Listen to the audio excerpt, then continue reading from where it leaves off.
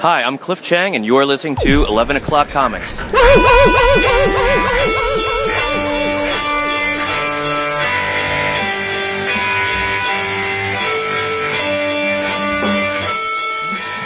good to me.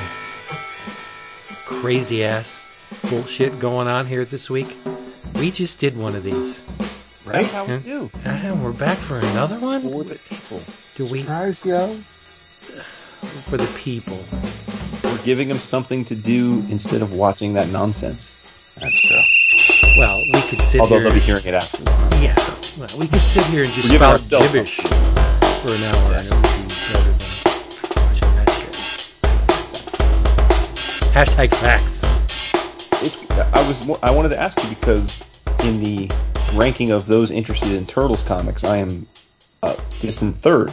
Yes. But have you been paying attention to what's been going on with this TMNT, The Last Ronin? Last #1? Ronin? Yeah. So, from what I understand, because I do get the ongoing from the shop, and he asked me last month if I wanted The Last Ronin because he could, but I did order it from our sponsor. So, I said, no, I'm good. I'm like, for the people who are here. And then I saw the email from DCBS saying that IDW printed the books before the final order cutoff. Yeah. Now, this was a book that was supposed to be out pre-COVID. So once everything got on lockdown, so I'm guessing because if you look at the order code, it is from earlier in the year, and I'm guessing that's kind of those original orders is maybe what they printed for. And then now that they announced it, it's coming in October, it's coming in November, I guess more people became aware of it, and I know they've been calling my local spot asking for the issue, and he's like, I can get you on the list for the second issue, but you're probably SOL for the first. But yeah, it's I saw that email, I was like, damn, that's messy. Didn't order it from DCBS, or you did? I did. Okay, all right. Did Me you, too. Vince? Of course I did. Yeah. Yeah, I heard about it from the Challengers dudes on their podcast because they were saying that the book was like, first of all, it was super hard to figure out how much to order in the first place because they have their Turtles ongoing numbers, their subscriber numbers, and their shelf numbers, and then they weren't sure how much this book would be a multiple of the ongoing in terms of demand because they said things like Jenica actually had lower demand than their ongoing. So they were all sorts of like confused. Do we underorder this? Do we order it just like it's a regular issue? What do we do? And then, like you said, COVID happened. And I guess from what they heard, IDW ended up printing 40% less than what the final order cutoff was. And on top of that, it subsequently became a speculator book. Mm. And so they said it's going to be insane. Like, it's going to be one of those books that'll be worth hundreds of dollars on eBay the next day. Right. So for those of you that don't care that much about having this book, I would consider strongly being ready to flip it. I can't co-sign on that. I can't. Because it's artificially inflated. Yes, it probably will be a hot book, but that's the idea of a flip, though. I know, but there's a number of. I could see how the stores were scratching their heads on this one because number one, it's not a $3.99 book. No, it's double. It's I think the cover price is like $6 or $7.99. I think it's. I thought it was $8.99, isn't it? Oh well, whatever. Retail, maybe. Yeah, whatever the case, it's cover more. price is $8.99. All right, so it's more than double the cover price of a regular book.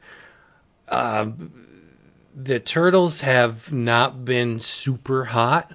I mean, the core audience is there, but the outside people looking in are just like, yeah, okay, that thing's still going on. Great. It's on Nickelodeon, whatever, we don't really care. I don't think, like you said, Jenica didn't make a huge splash. Great character to we who have, been there to see the character develop. But again, from the outside in, people are like, whatever. But you got to wonder, Eastman and Laird on the Turtles book, and the stores aren't going to double their orders? Like, that's why I was. What?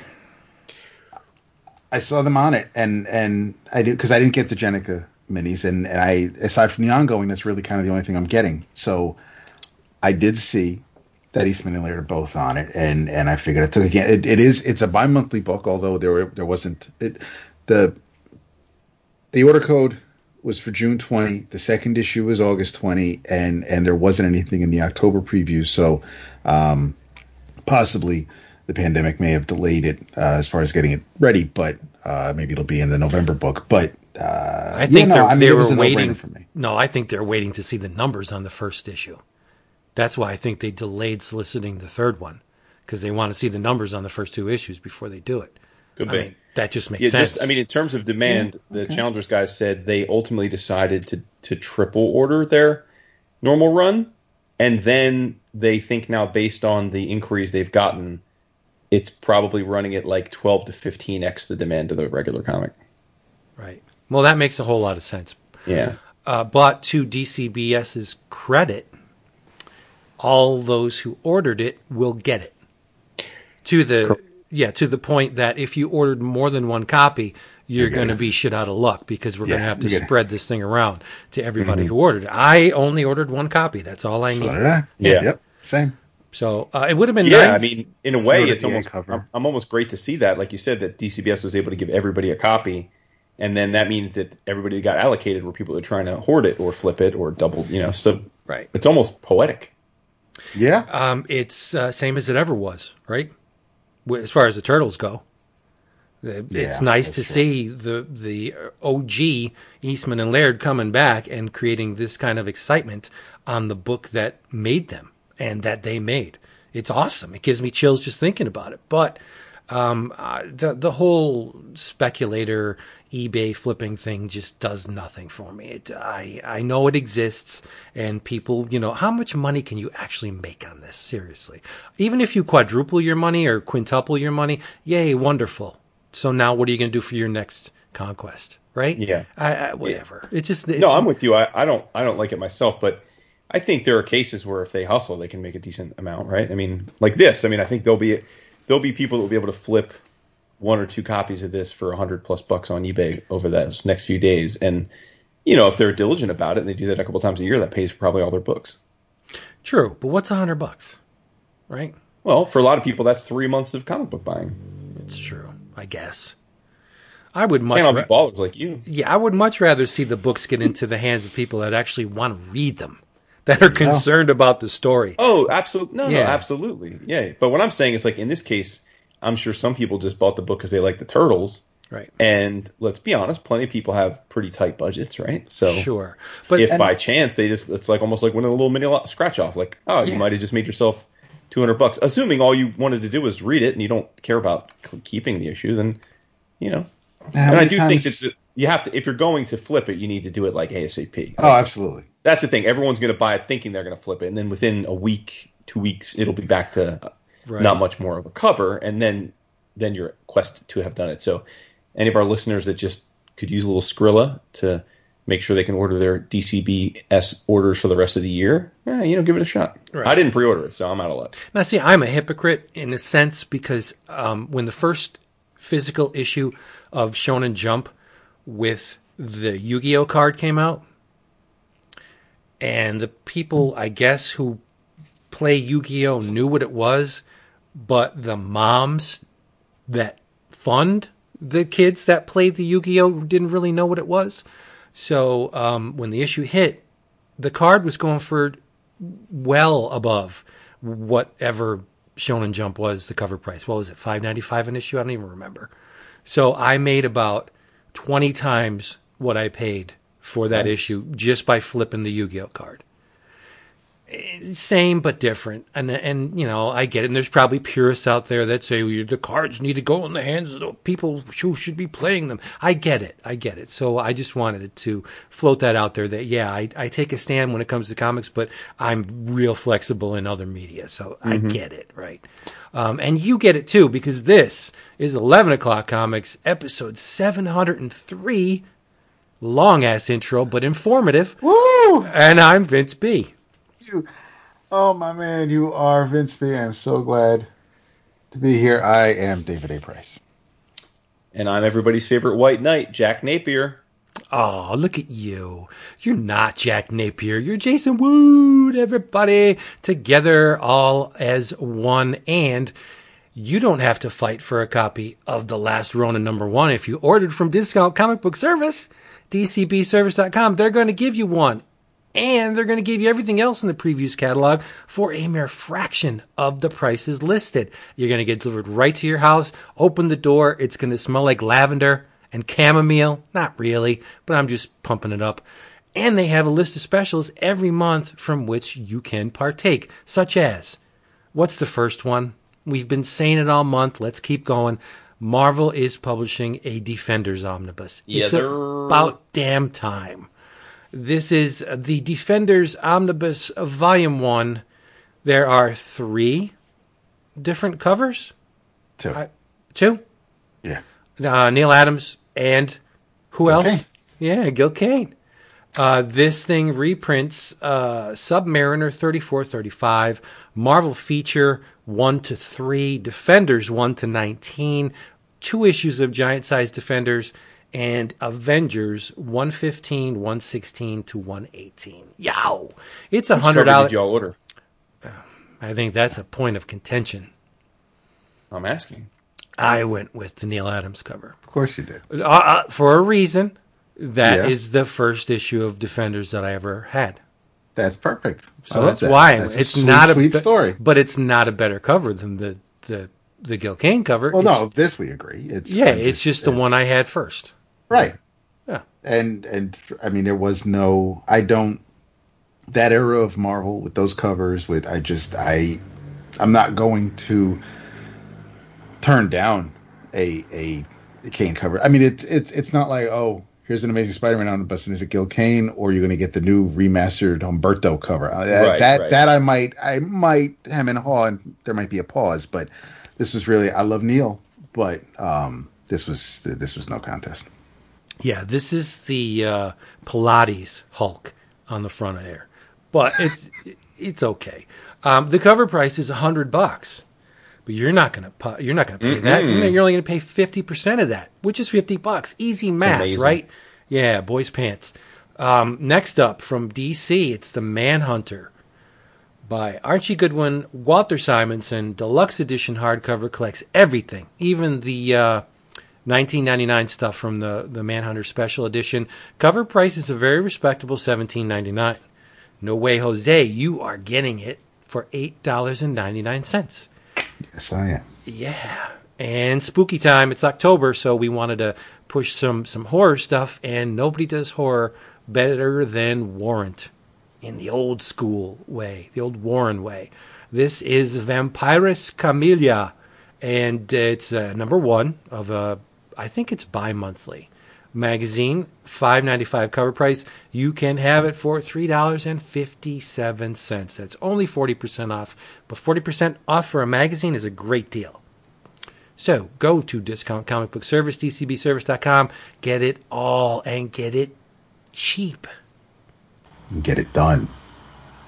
Yeah. Everybody who ordered The Last Ronin's like, yeah, boy, we love DCBS.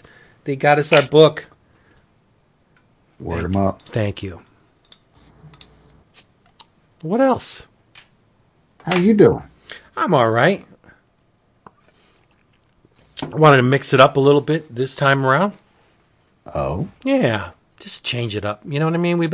I've been focusing on some DC. I don't have any DC this time around. Well, wonders never cease. I have 0 DC. Wow. I actually do have DC. Look at you. I know. What DC do you have? Well, I could just check your list. You and could, find but the out. Listeners My can't intro look. is often a clue. yes. Oh, it is. right. Yeah. So why don't you just tell us about it? Yeah, well, my clue was Jack Napier, who is, for those that haven't been reading the Sean Murphy White Knight stuff, which we're now into our 3rd miniseries of that universe, but that is a Elseworlds universe where Jack Napier is who the Joker is. He's born Jack Napier, a relatively genteel upper crust kid who moves to Gotham to start anew, and he's actually a pretty serious dude, and he ends up becoming, he does obviously has a stint as the Joker, but then he turns into the White Knight. He actually becomes sane, and Batman ends up like somewhat of the villain in that he kind of goes overboard and doesn't show restraint and becomes somewhat of a domestic terrorist and ends up in the clink. And, the first two series that focus on that are fine enough as they are. But I was particularly excited this week when we got issue number 1 of the third volume, which is Batman White Knight Presents Harley Quinn, number 1 of 5. And that is, of course, because, as you all know, I'm not too beholden to any particular DC characters, but if there is one that I would be, it'd be Harley. And the huge draw for me in this case is that none other than Matteo Scalera is drawing this miniseries. Yes, Teo, the man himself, the master, the maestro. It was his birthday this week, too, by the way. Happy birthday. I was just thumbing through the book, and I'm like, wow, this looks better than the other ones. And I'm like, oh, okay. Only Sean Murphy here. He's actually won't hire him again. But interestingly, too, this book also isn't written just by Sean. It's co-written by Sean and Katana Collins. How's that for a name for someone? Wow. It's his wife. Is it? Yeah. Wait, for real? Yeah. Oh, I had no idea. Oh, her name is Katana? Yeah. Yeah, they've been on. I mean, I followed them both, especially her on Twitter years ago. I don't know if she's still as. I don't think she's as prolific as she used to be. Okay, cool. I had no idea. Okay, so there you go. Written by Sean and his wife. So this takes place about 5 years after the events of the last series, and Harley is. And I guess I don't know how to talk about this without spoiling what happened in the prior series, but Harley is a single mom now. Let's say it that way.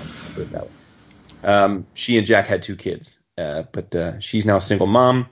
She's doing the best she can, but she's not very maternal. Shocker. So we get a flashback to she starts reminiscing about her time with Jack, and actually talks about how most people think they met at Arkham, which is the conventional, the DC proper story, right, is that she was a psychologist working at Arkham and fell in love with the Joker. But in this world, she talks about how that actually isn't the first time they met. They met while she was stripping to pay her way through med school. Gotta love that. And fell in love with him then. And it also happened to be the first time that same evening when she meets Jack Napier at the strip club. She also meets Batman for the first time.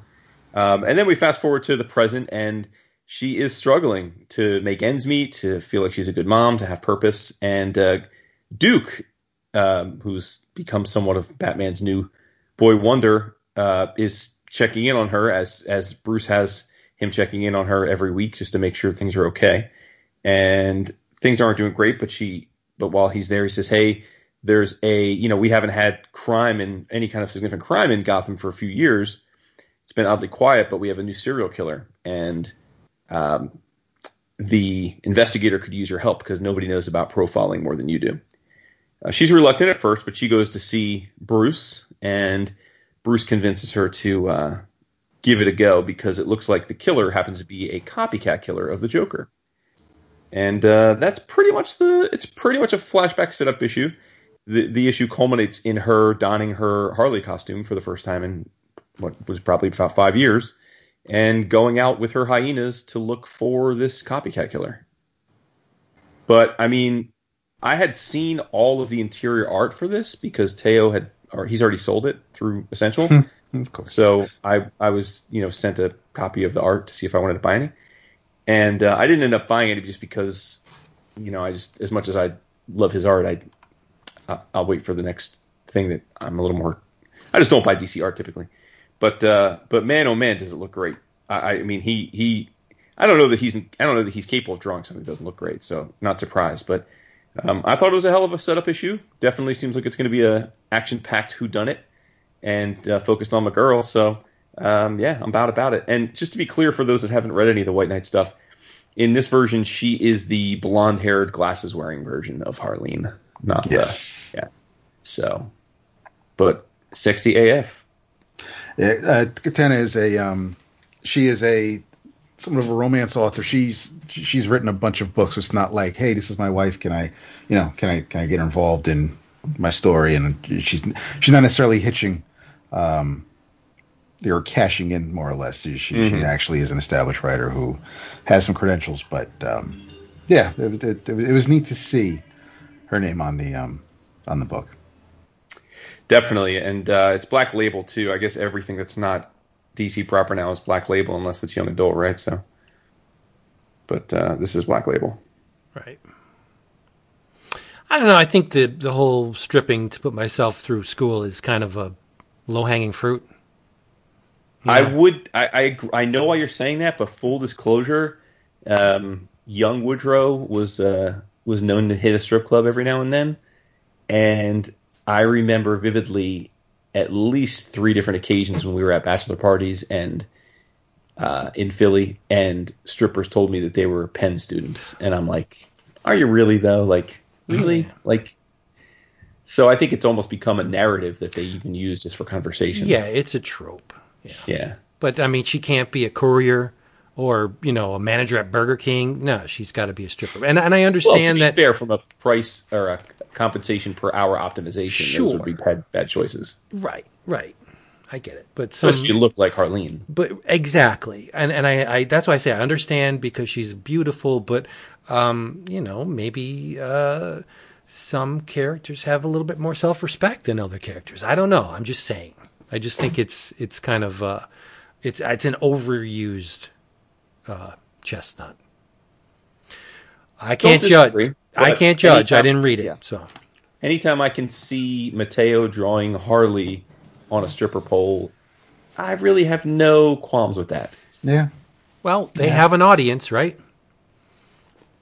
And I mean, by they, I would say anyone who appreciates art, because it's Mateo, but. Right. Plus, there's the whole Batman layer. That's the least significant part of this. Okay. For me. For you. Right. Can we also just say that, and I'd like for all publishing companies to stop this, can we stop the full sentence names of the comics? Like, we need all the colons. We need multiple. Like, how many comics on the stands these days have multiple colons? Like, right. Right? I mean, in this case, I get it, because it's a spin-off of that universe, so it's not like, hey, it's just, instead of someone saying that Sean's writing another Batman series, at least you know that it's within that little corner he created. But yeah, they are. It's a little bit, DC Comics, Batman, White Knight presents Harley. I'm if there's a sequel, it'll be Harley Quinn, and then whatever is going on in that book. But yeah, no, it's a pain in the ass for me when it comes time to us posting our previous videos, or us writing things out, or if we're doing the new comic book day and what are you looking forward to, and then some people are pedantic and write the whole fucking thing out. Yeah, then that's like I didn't need to use every single letter in the alphabet to write this title. Wow. Well, as a segue from your book, I have read a Red Sonja book that is atypical in that she is not over sexualized in the book. Wow, it must be like a Arctic issue? No. It's Mars Attacks, Red Sonja. Oh. I read issues 1 to 3, but it's okay.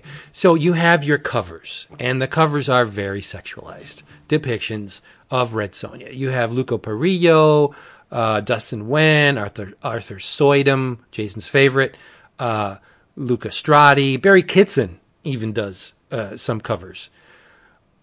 But the Red Sonja on the cover is not copacetic with the Red Sonja within its pages, because we all know Red Sonja's chainmail bikini, correct? Mm-hmm. Here, she wears a fur bottom underneath the midriff piece. So her ass is not hanging out. I mean, the top is still the same, the typical Red Sonja top, but she has armor, going down the length of one arm. She's got a shoulder piece on the other side, the big gloves and stuff. But from the waist down, she has this furry triangle of animal hide, and the bikini part is placed over it. So I was like, damn, that's a nice little refreshing take on Red Sonja. Like, she's not all ass cheeks and crotch. And I mean, they're focusing on wonder of wonders, the character of Red Sonja in this thing. Yes, she is still attractive, but it's not hyper sexualized, is what I'm trying to say. And it's neat to see that. So this thing, like I said, Mars Attacks Red Sonja was written by John Layman with art by Fran Estruken. The colorist is Valentia Brisky. So what's the rub on this? How the hell does Red Sonja come into contact with the Ak-Ak Martians? What happened? Well, there's a bit of a setup. Mars was peaceful. One would even say enlightened. They were questing for knowledge, and science was held very sacred, and it was harmony was championed. But your chief science advisor, Zizir, didn't believe that's the way Martians should conduct themselves. He believed Martians were born to conquer and to crush lesser races underfoot, and the whole subjugation and slaughter.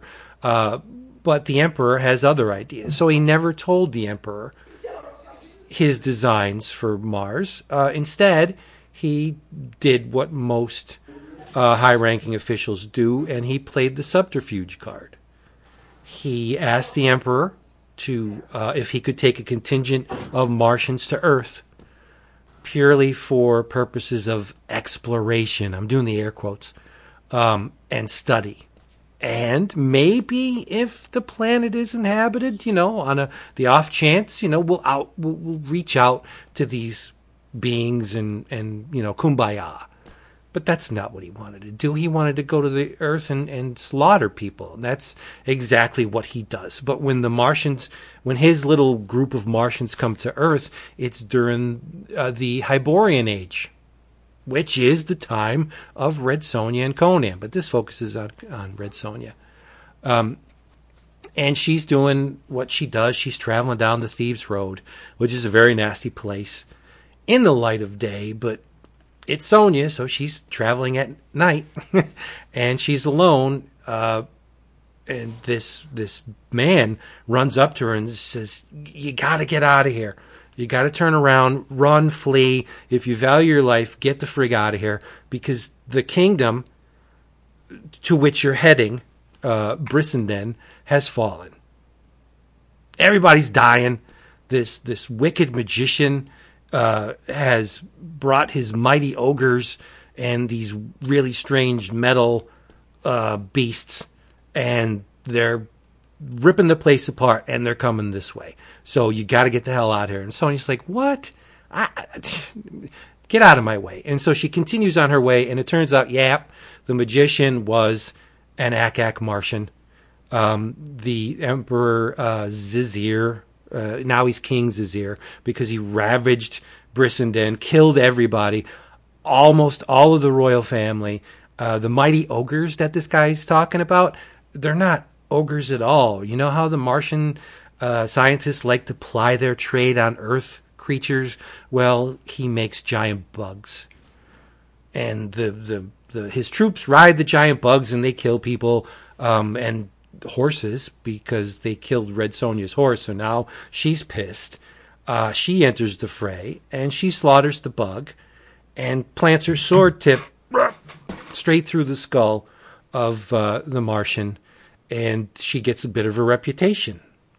Word gets back to Zizir that one lone Earthling thwarted his soldier, and he's like, "What?" And they're like, "Yeah, and it was a woman too." So he's like, I need to to meet up with this woman. But here's the deal. There are some survivors from this Brissenden place. One of them was one of the King's Guard. Dude's name is Jarak. And he's like, look, he meets up with Sonya. He's like, all right, here's the deal. I got a very important package that I got to deliver away from here. I got a place we're going, but this package is very, very, very important. I got to make sure that this thing gets to where it's going. I need your help. And I'll pay you. And Sonya's like, yeah, all right. That's what I do, right? I'm a mercenary. I'll help you deliver this delicate package. And it turns out the package is a young girl. And as they're on their way, Sonya and Jarak are in this wagon thing, and the girl peeks her head out from underneath a covering, and Sonya's like, all right, I see what's going on here. This girl is the last surviving Brissindian of royal blood. She's the Princess Meriden. And if she stays alive, well, then old Zazir can't claim the throne back in Brissenden. So that's why he's got to keep this kid alive. And they got to get her away from here. So that's basically the story. You have a Sonya helping out against the Martians. It's goofy. Jarak has a posse. Typical D&D fashion. There's a wizard and an archer and a giant hulking creature that I won't reveal what it is because that'll spoil something. But it's really silly. The end of the third issue, I enjoyed what I read up to the end of the third issue. But when I got to that last page on issue 3, I'm like, this is so stupid and ridiculous. I'm glad they're doing this. And it makes me feel that this one note joke that's at the end of the third issue was the reason for the entire series in the first place. And I'm going to spoil it because when you hear it, you're going to be like, that's ridiculous. And maybe you'll pick up this series. So Zazir wants to get his hands on Red Sonja. And there's a point in the 3 issues where he does. And he takes her DNA and uses his little Martian science, and he creates a mate for himself using Red Sonja's DNA and Martian DNA. And it's not Red Sonja, it's Green Sonja. Oh, boy. Because she has the body of Red Sonja, but the head of a Martian. And it's so stupid and ridiculous. And I saw it and I'm like, I am so glad to be alive right now because it is the dumbest thing. Yeah, it's on one hand, it's really dumb, but on the other hand, it's like, this is the creative team saying, fuck it. This is dumb. It's silly. Let's just run with it. Right? Who did they do that to in the movie? Not Parker Posey. Was it not Winona Ryder? Who the hell? I remember there were of course heads. Oh, the dog's head. Who the hell had the dog? Who the hell had the head on the body of the dog? What's her name from Sex and the City? Jessica Parker. Yeah. Okay. Yeah. That's what I'm just imaging. How fitting. Yeah. Right. But couldn't find a horse. No, I just think it's number one. I don't have to explain myself. I love the Mars Attack stuff, especially when it spills over into other corners of now the Dynamite universe. And this was just made for me. I had a hell of a lot of fun with it. I don't know if it's 5 or 6 issues, and frankly, I really don't care because I pre-ordered all of them. And like I said, a nice little fresh take on Sonja that, the boobs and the butt are not pushed to the forefront. It's all story. It's very cool. I mean, it's violent as hell too. There's giant Martians with teensy teensy Martian heads and big muscular ogre-like bodies, and it's just stupid. It's just silly fun. So if you're in the mood for silly fun, and I think, a lot of us are, I would check out Mars Attacks Red Sonja because it just, it cured what ailed me. That's great. Yeah. I mean, Luco Perillo's really good. He's a wonderful illustrator, but if you go by his covers, you're going to be like, this is just a TNA fest. And it's anything but that. So, very talented, but lends one to believe that it's all flesh and little substance, and that's not what this is. So, yay! Nice. Oh, I'm glad you were happy. Like I said, Dynamite, when they hit the mark, they really do a great job. But,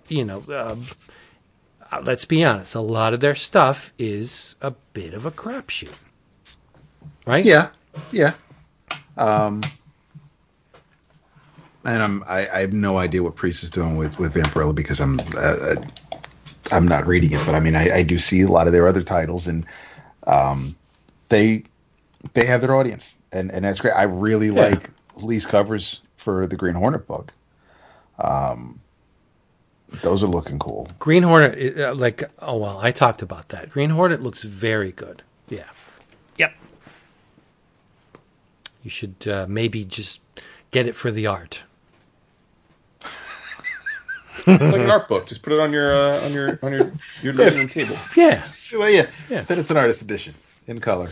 Well, later on in this episode, I'll be talking about a book that features art by someone who did actually do great artwork at Dynamite on Betty Page of all things. Presumptuous. No, it's not. No, it's seriously, it is not. No, I mean it's presumptuous that you're going to be like that we're going to go long enough that you're going to have a chance to talk about that particular book. It's like when you're the producer or something, you get to figure out who talks when. Well, when you have the power to unplug. Oh, snap. Just saying. Oh, snap. Yeah, maybe if I have time, I'll talk about it. Mm-hmm. Yeah, because that's one thing we never have enough of. Right. What you got? We're always up against it. It's true. I mean, it does win all the time. So I was teasing before we started tonight, but I went to get my books yesterday. A couple things that came out, including the latest TMNT, which seems to be practically bi-weekly, but I haven't read it yet, but it's sitting there. And as I was looking at the other things that came out yesterday, they had something that caught my eye, called Phantom Star Killer. And the cover, what was that? I talked for about 20 minutes on my previews video about this. I missed it, bro. 20 minutes, that's longer than my entire previous video. I talked a lot because there's Holy a toy shit. there's a toy tie into this. Yes, there's an ad for the React figures. But it goes back farther than that. But go ahead, tell me if you like. Sure.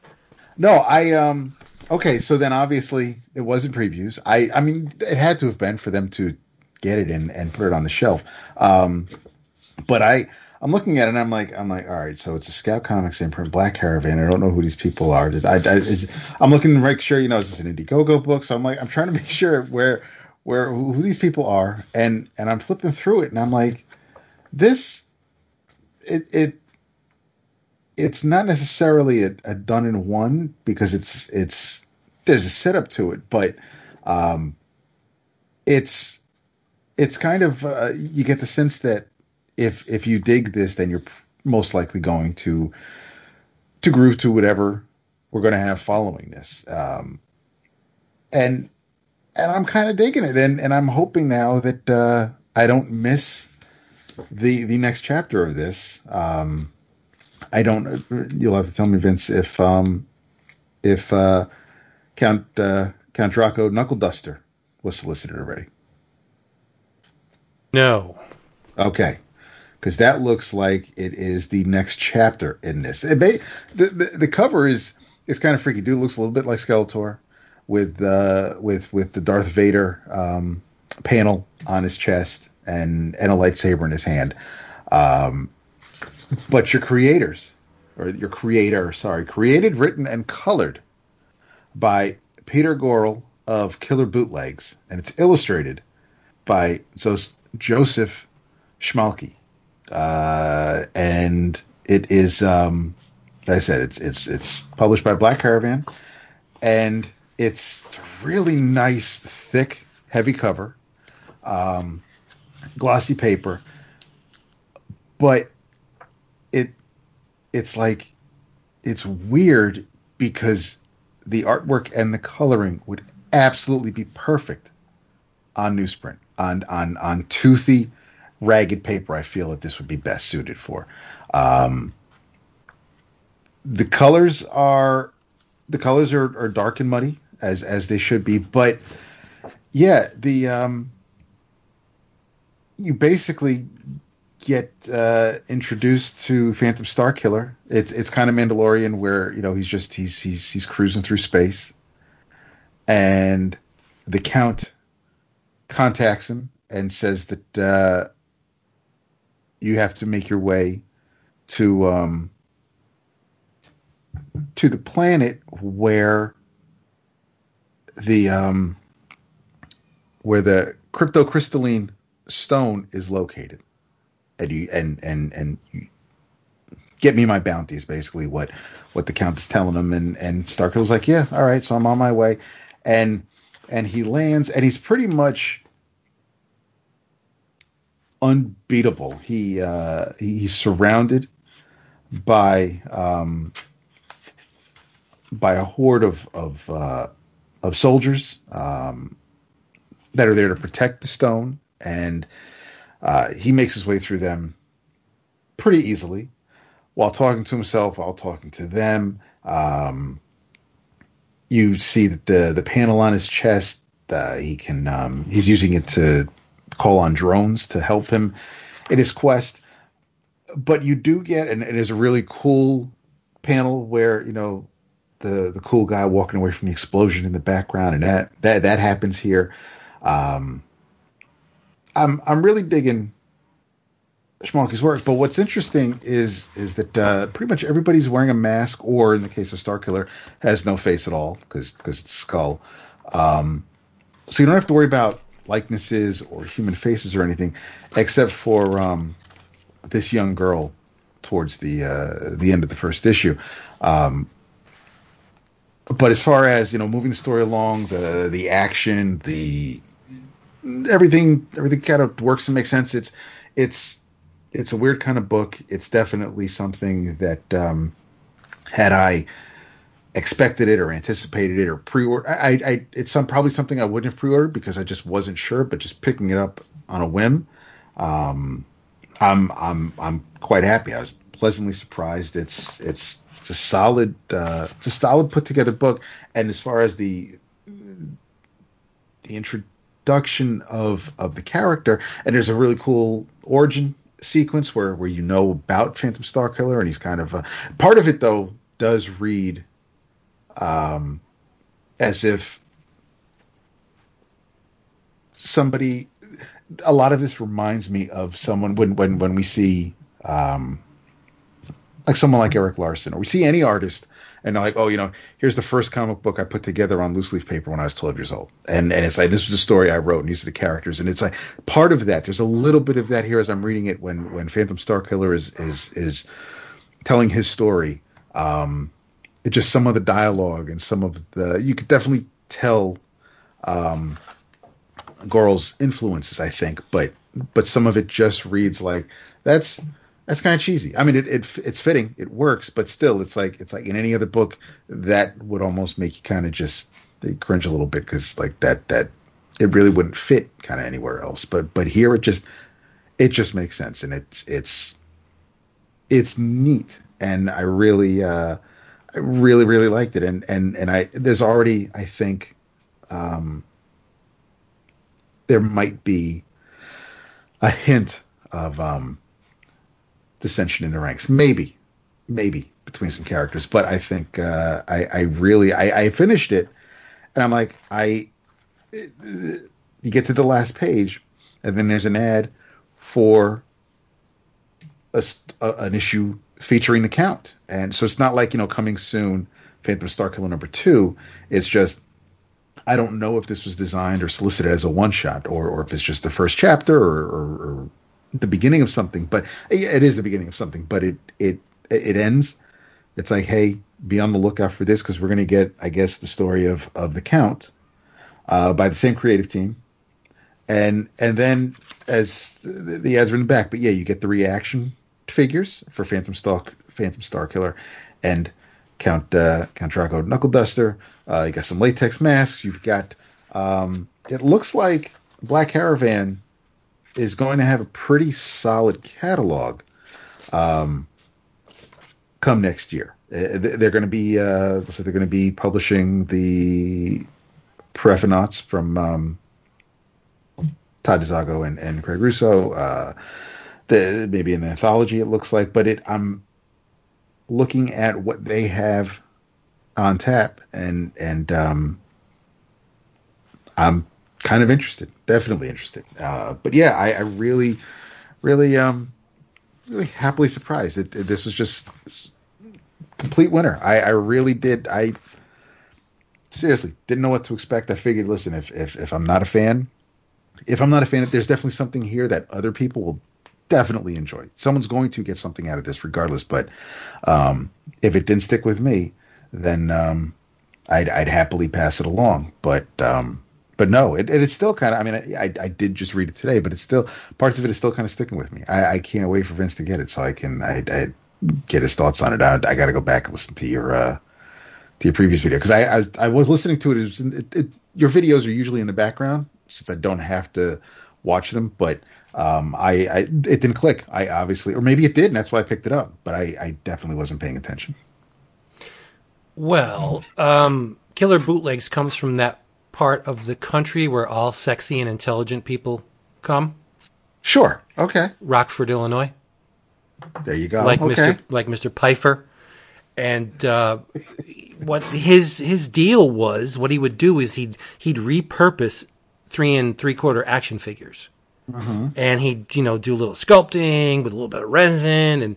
And the reason why Phantom Star Killer has an energy sword is because the raw material for the original Phantom Star Killer figure was a Star Wars Ben Kenobi. And the chest was Darth Vader. That makes sense. With the Ben Kenobi had the plastic. So he had the cape. The plastic cloak, cape thing. Yeah. Yep. So it was a mashup, that's the key word. That's perfect. Hyphenated. That's the key. Killer Bootlegs does mashups and sculpts, and he does this little artistic spin on them, and that's how Killer Bootleg. You've seen his figures at nearly every convention we've been to. I don't doubt it. Well, no, you have, because you were with me, and I've seen them. So I know. I mean, I'm going through some of the thinking about, because I remember seeing a lot of the Super 7 reaction figures, and I know that because there was that one guy at the corner of one of the aisles, and he had a bunch of just, here's that character from that movie in the 70s, and I'm like, these are crazy, and I love them, but I mean, they're nuts. So I mean, I know exactly. I know I have with you. I wouldn't be able to probably say, this guy exactly, but I know what you're saying. I'm glad there are new avenues of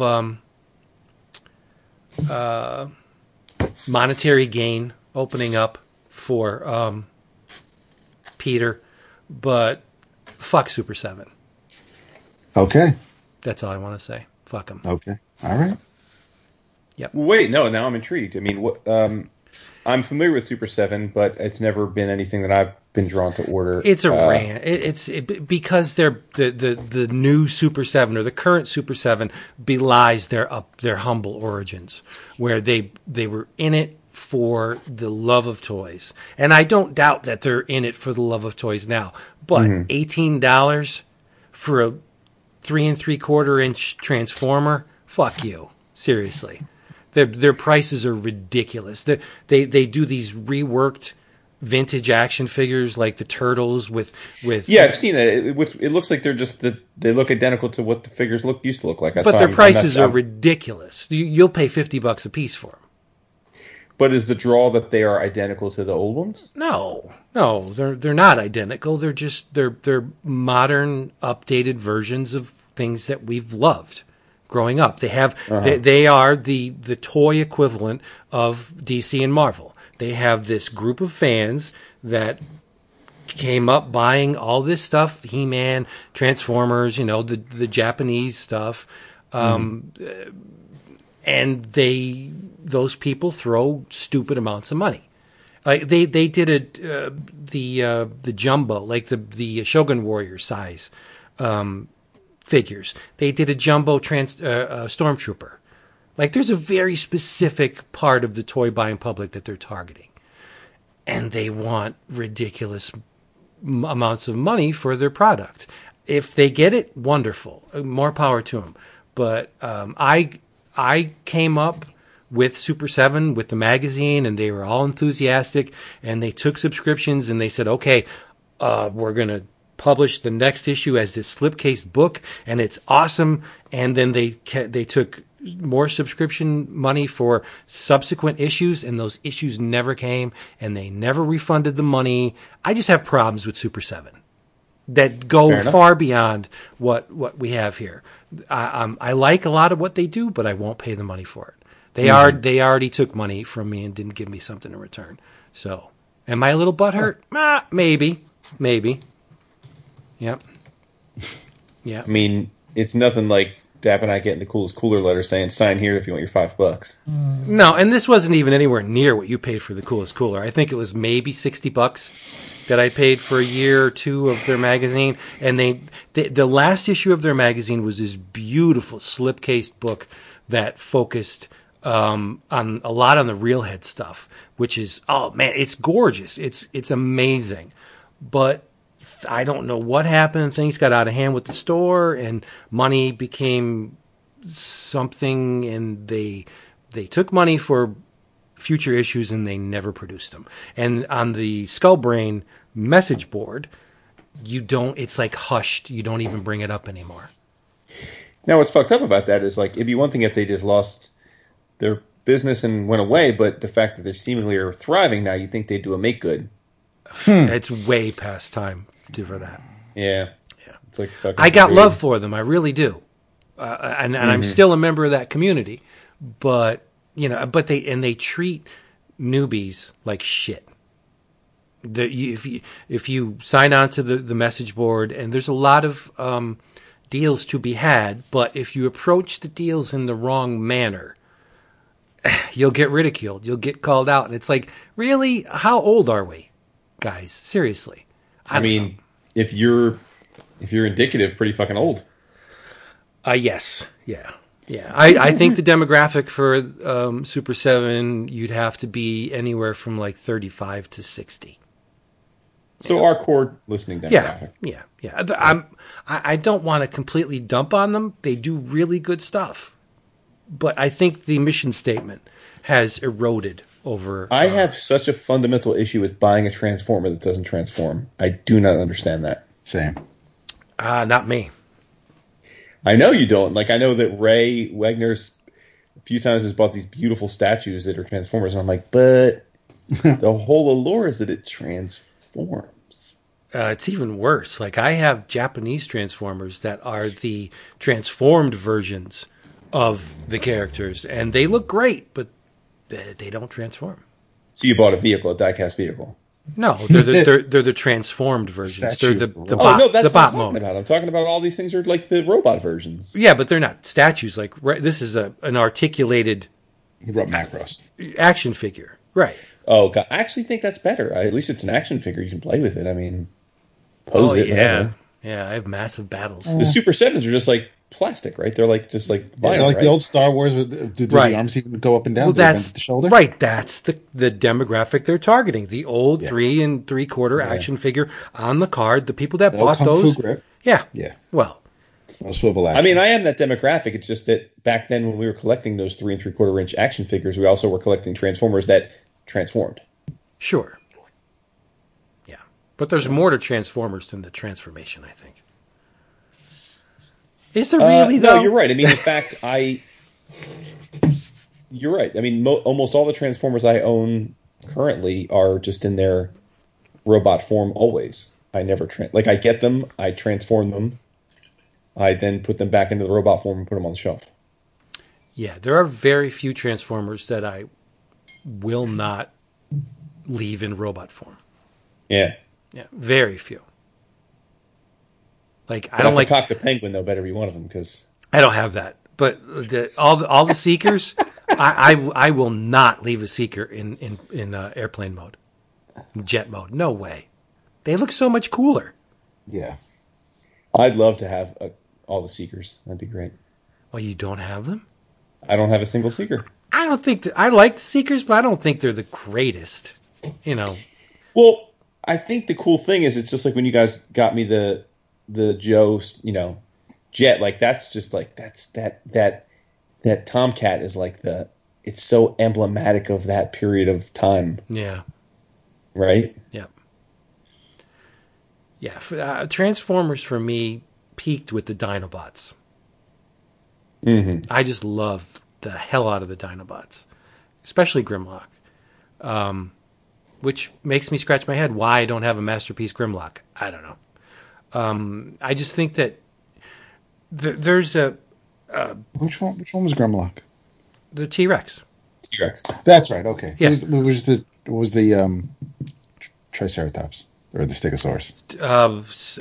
The Triceratops is Snarl. Is it Snarl?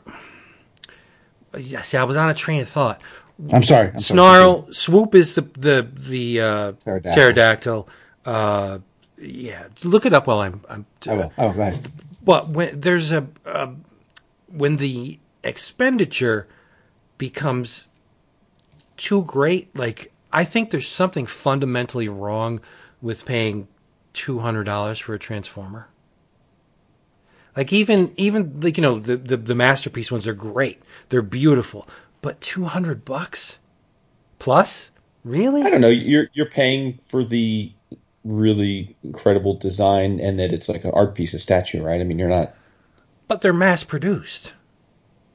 I mean, they're All mass. the $200, $300 ones, no. They're To a pretty limited certain runs, extent. right? See, like if I'm going to drop $3 on a toy, it's going to be a piece of vinyl that maybe there's 20 of them.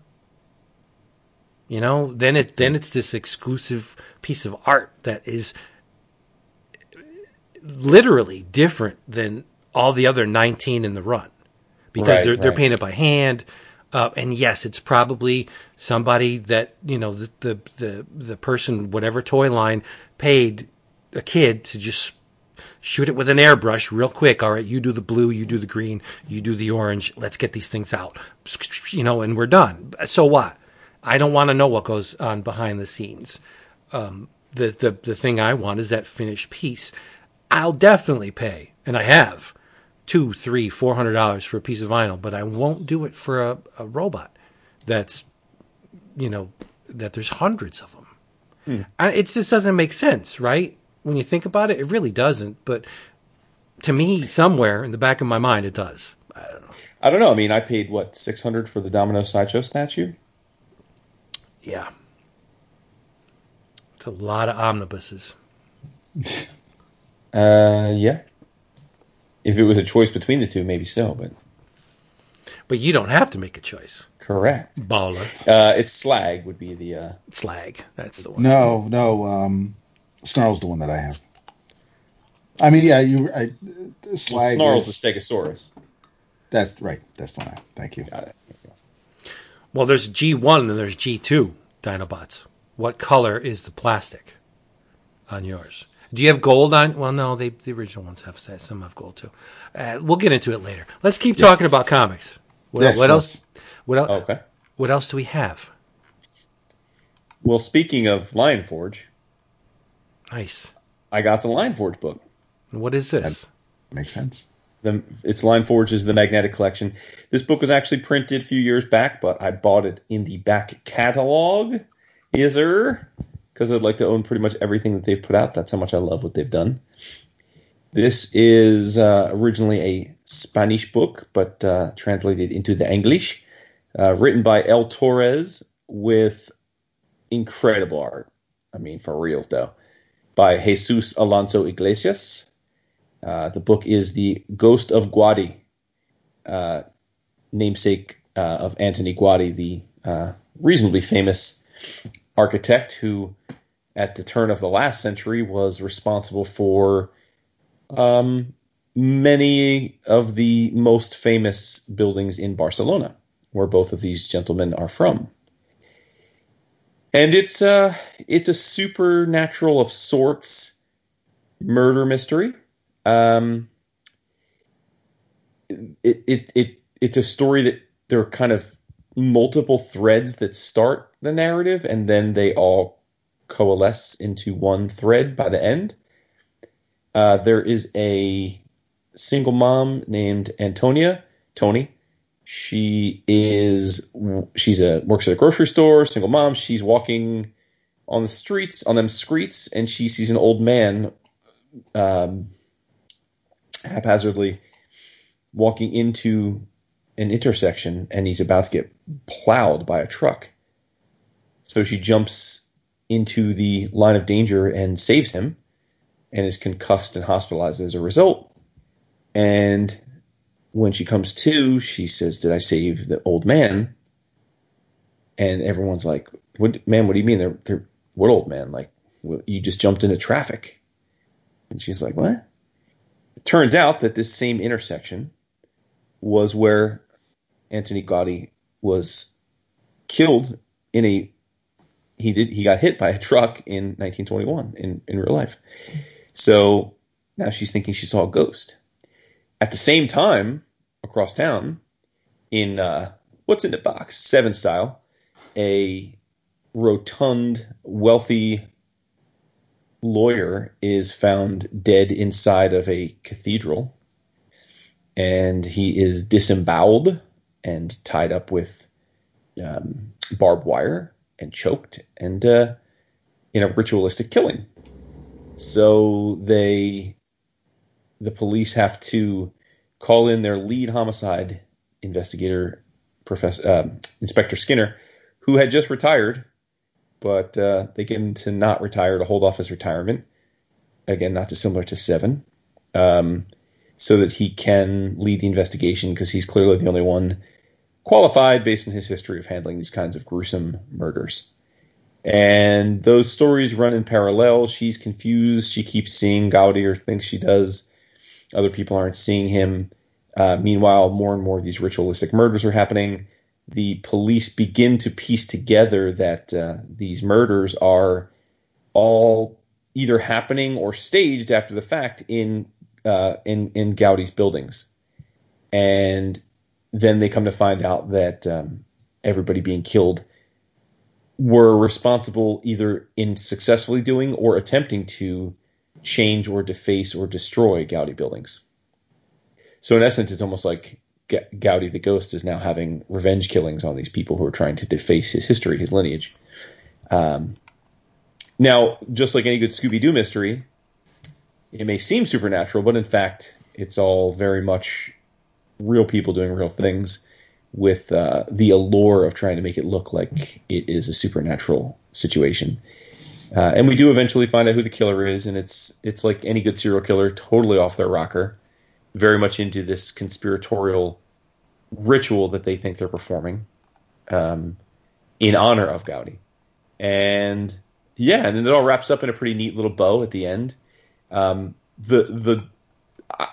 wouldn't say that the crime plot is like earth-shattering. This isn't Usual Suspects or something where at the end your mind is blown, and it's much more like Scooby-Doo, right? Where they catch the person, it's like, I would have gotten away with it if it wasn't for you pesky people type of thing. You probably see it coming a little bit. I mean, at least by 2/3 into the book, you kind of see where it's going. But the amazing thing about this book is that Jesus Alonso Iglesias, by virtue of being an incredible cartoonist, but also born and raised in Barcelona, the buildings that are Gaudi buildings are real Gaudi buildings, and he draws them like with absolute precision. And I don't know if you know much about Gaudi, Vince, but like the thing about his buildings is there was like this really deep meta spiritual design element to them. Mm-hmm. Like he designed effectively a castle, and he made the materials and the ornateness at the initial steps and first level plain, and it culminates up the building until the end is this incredibly ornate, intricate design made of really expensive material to signify the social structure of Barcelona and Spain, right? In a church, he does like all of this stuff with numerology and like the infinite number, and that was the thing, is that he's in many ways considered one of the best architects of all time for these reasons, because he interlaced all of these concepts into his work, but it wasn't like the same concept all the time. He would take something that interested him in the moment, whether it be again something like metaphysical or spiritual or scientific, and he would make that the crux of his design without losing the form or function of the building working in its intended purpose. So very, very cool stuff, like, because they do a great job of articulating that and showing you in the design what Gaudi was going for and why it's important. And that all plays into the serial killer getting totally caught up in the conspiratorial aspects of this, and he convinces himself that it all is like part of some grand plan to reach like a higher state of being. It's pretty amazing stuff. Now, I don't expect many people listening to know who Jesus Alonso Iglesias is, but I will say that most of you probably are very familiar with his art because he was the lead character designer in the Into the Spider-Verse movie.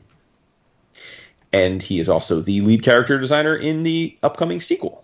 So if you love the way Miles Morales looks in that film, and I know we all do, you can thank Mr. Iglesias for that, because he created the look. It's nice. So, and that gives you an image of what the characters look like in this. It's wonderful. What does Magnetic do that isn't wonderful though, right? Yeah. And this is another in the long line of things. Like, I don't know why I wasn't drawn to this when it was solicited initially. Same.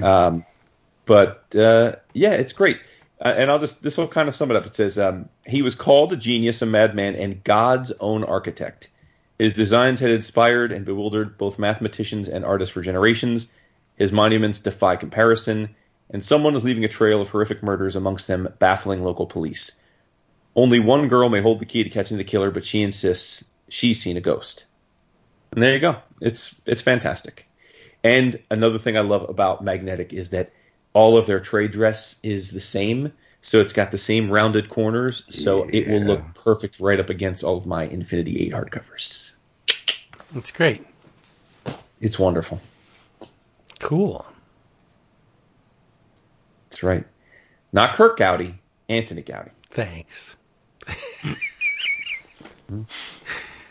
Not Gaudy, like Vince's living room, but Gowdy. I got something, I don't know, it's totally different than what you just talked about, but it is the time for time for it? Yeah, the things that go bump in the night, right? It's the time. It's All Hallows Eve coming up. This is the perfect book to read. It is a one-shot. And I have to be honest, this is as good as it gets. What? It is as amazing and as Bronze Age, and if you're looking for horror, you are going to be hard-pressed to find a better looking and written book than this. Currently produced. Yes, wow. There's many classics out there, but contemporary, Archie just shamed a whole bunch of people. This thing is written by Elliot Rahal with art by Julius Ota. Remember I said the man that did some work for Dynamite on Betty Page? Julius Ota did a phenomenal, I think it was like 3-4 issue run on Betty Page Unbound. And that's why I said, when I said it, that Dynamite's Betty Page is better than it has any right to be. Like, who would have thought that a comic capitalizing on the cheesecake photography of Betty Page could ever be good? But Julius Ota was the reason why I said that. Color art by Matt Herms. It is called The Chilling, and this is another long title, sorry. The Chilling Adventures of Sabrina presents Madam Satan #1. It is amazing, and it's a one-shot. It's not going to kill you to buy it. What's the gist? Well, if you've read the Sabrina book that Archie published at one time. Seemed like they dropped the ball hugely on that book, but whatever. Madam Satan was a very crucial part of that narrative. But here, Aeola, that's Madam Satan, is now the Queen of Hell. How does she get there? Well, she duped Lucifer, the King of Hell, into marrying her, feigning love. You know, she waited till she got him in the sack on the wedding night. And then when it started getting all hot and heavy, as such events in hell tend to do, she stabbed him with a magic dagger. She stabbed Lucifer. Now, Lucifer, in this universe, is the goat-headed, horned, he looks awesome. So she stabs him and she imprisons him in this, his soul. She imprisons his soul in this structure from which he can't escape. So now we have a power vacuum in hell. What happens? Well, she plants her sexy little behind on the throne. But as she unfortunately comes to learn the hard way, heavy is the head that wears the crown, right? She's not having a good time as the Queen of Hell. She's petitioned by her subjects. Oh, you got to help us. We're having trouble with this Lord Paimon guy. He's a real pain in the ass. He's you know, you'll have this group of people that claim Lord Paimon's doing this, and then you had Shaggy, triple-headed warrior. We need help against Lord Paimon because he's doing this, and Lord Paimon was very loyal to Lucifer, right? And he's expressing his disapproval at Aeola's ascendancy to the throne of hell by stirring up the shit all over the realm, right? So Aeola says, all right, I'll help you bastards. Let me just take care of this. And she quickly and pretty much effortlessly deals with Paimon. Like, she just obliterates him. But she's not having a good time, man. She's on the throne and she's just like, this sucks. I have no joy in my life. It's bullshit. I got to take care of all this crap I don't want to deal with. And if I knew that becoming the Queen of Hell would lead to this, I would never have done what I did. And her assistant, Uza, you know, she plants a little seed in Aeola's mind. She's like, you know, they recount the entire Madam Satan origin, how she was betrayed by Edward Spellman. She committed suicide because Edward took another as his woman, and to show her displeasure, she threw herself in a cage full of lions. And, you know, lions do what lions do, and they ate her. So she goes to hell, and she's stuck in Gehenna, and they take her face. So she hates the Spellmans, especially Sabrina. But her assistant instigates, I won't spoil it, instigates an event that instills Madam Satan with renewed purpose and infertile energy. Something happens topside in the human realm that gives Madam Satan a very, very fortuitous opportunity to abdicate, give up her throne. Blech, I don't want it anymore. Fuck this. I'm going topside because I can cause a hell of a lot of pain now, and going to have some fun with my eternity. Instead of sitting here on the throne listening to you assholes, I'm going up topside. And that's what she does. But the way she does it, like, remember, she's in hell, and she's got to get out of hell in order to do what she wants to do. Getting out of hell is not easy. So she does something that it's freaking brutal. And you don't expect it. You don't see it coming, and it's wonderful. But this is the entire package. It is an amazing book. The art is very reminiscent of the Bronze Age. Oda can draw the hell out of the female form. Like, he has a huge, very tight grasp on the Lovelies, and the sense of design, his the atmosphere of the each scene, body language, sexiness. The creatures are amazing. Like, this is top shelf horror. You gotta get this. I could praise it for another hour and still not convey just how much impact this book has had on me. It's absolutely jaw-droppingly gorgeous. From page one right through the whole thing. When Madam Satan adopts her true form and her eyes turn into little tiny skeletons, skulls, oh, you want to die. It's so disgusting and gruesome, and it's amazing. There's one panel where she's on the throne and she's peering into water, and on the throne she's beautiful.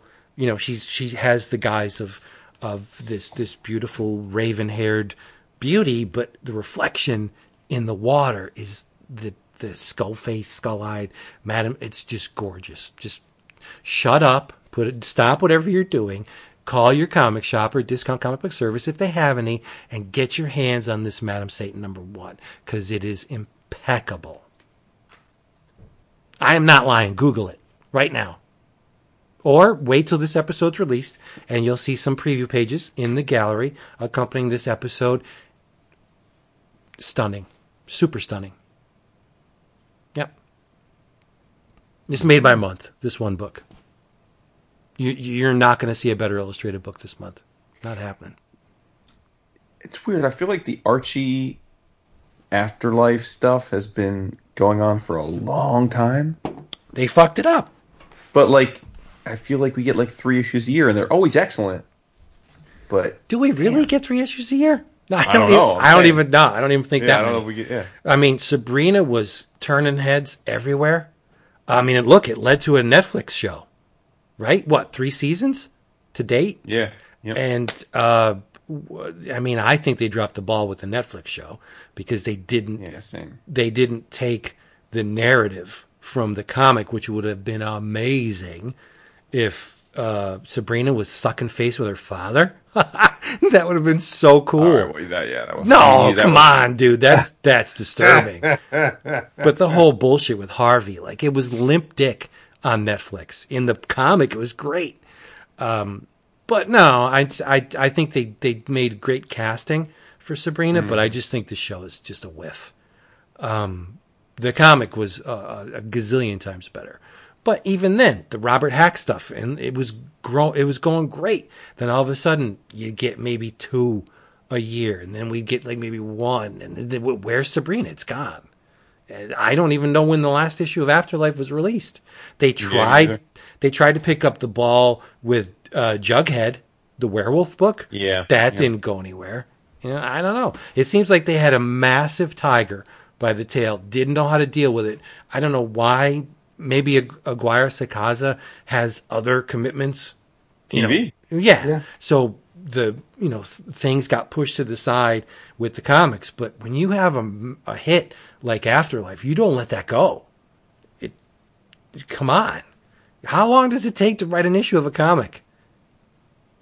Yeah, you could argue that Archie's more popular, I guess, just like Marvel in terms of between the Sabrina show and the Riverdale. I mean, yeah, an entire generation's being exposed to Archie without ever knowing or reading about the comics. Yeah, Nina watches Riverdale, and she tells me some of the plot things. And I'm like, that's freaking ridiculous. That never happened. Well, it's like it's just like 90210 with those characters. Yeah.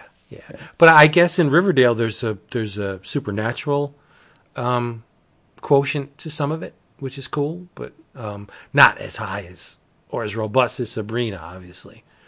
But I don't know. I weep for what could have been with the Archie horror books. But this is a step in the right direction. This visually, I love Francavilla. I love Robert Hack. Visually, this is the best thing that has ever come out of Archie in terms of horror. Just look at it. All you gotta do that's is the key. They should just do one shots. That way you don't have to worry about a schedule. Yeah, maybe. I mean, there's not the rawness that Robert Hack brings to it, or the grittiness that Francavilla did. This is in a different category. This is a Filipino invasion type approach, and it's just But by way of P. Craig Russell, it's very design heavy too. It's a total winner. Yeah, best thing I read all month. Ain't gonna be eclipsed. Wow. Yep. You got 9 more days, dude. I know. Good thing the month's almost over. What's gonna happen? Nothing. I won't even get my box till the beginning of the next month. So I'm pretty certain that this is going to be the best thing I read all month. All right. Yep. What else do we have? Do we have anything else? I have. I mean, we could drag it on home if you want, but we still got time. Look at that. What you got? This is not. No, maybe not. I just saw what it is. Oh, you could. You know what? You could just piss off. Is what you can do. This is true. Ahead. No, I'm going to save it for my In Your Travels. Oh, shit. Yeah, it's why I want to hear from both of you. Come on, didn't you read anything else? All right, here's the deal. Bro, we met on Monday. Right. I did, though, yeah. I've read some things. I'm rereading Chew from the beginning. Really? What prompted that? I just stumbled upon it in my box. Okay. I was looking for something else. I'm like, oh, damn. I never made it past issue 20 of Chew, reading it. Uh-huh. And here I have all of it. And I'm like, all right, I'll read it from the beginning.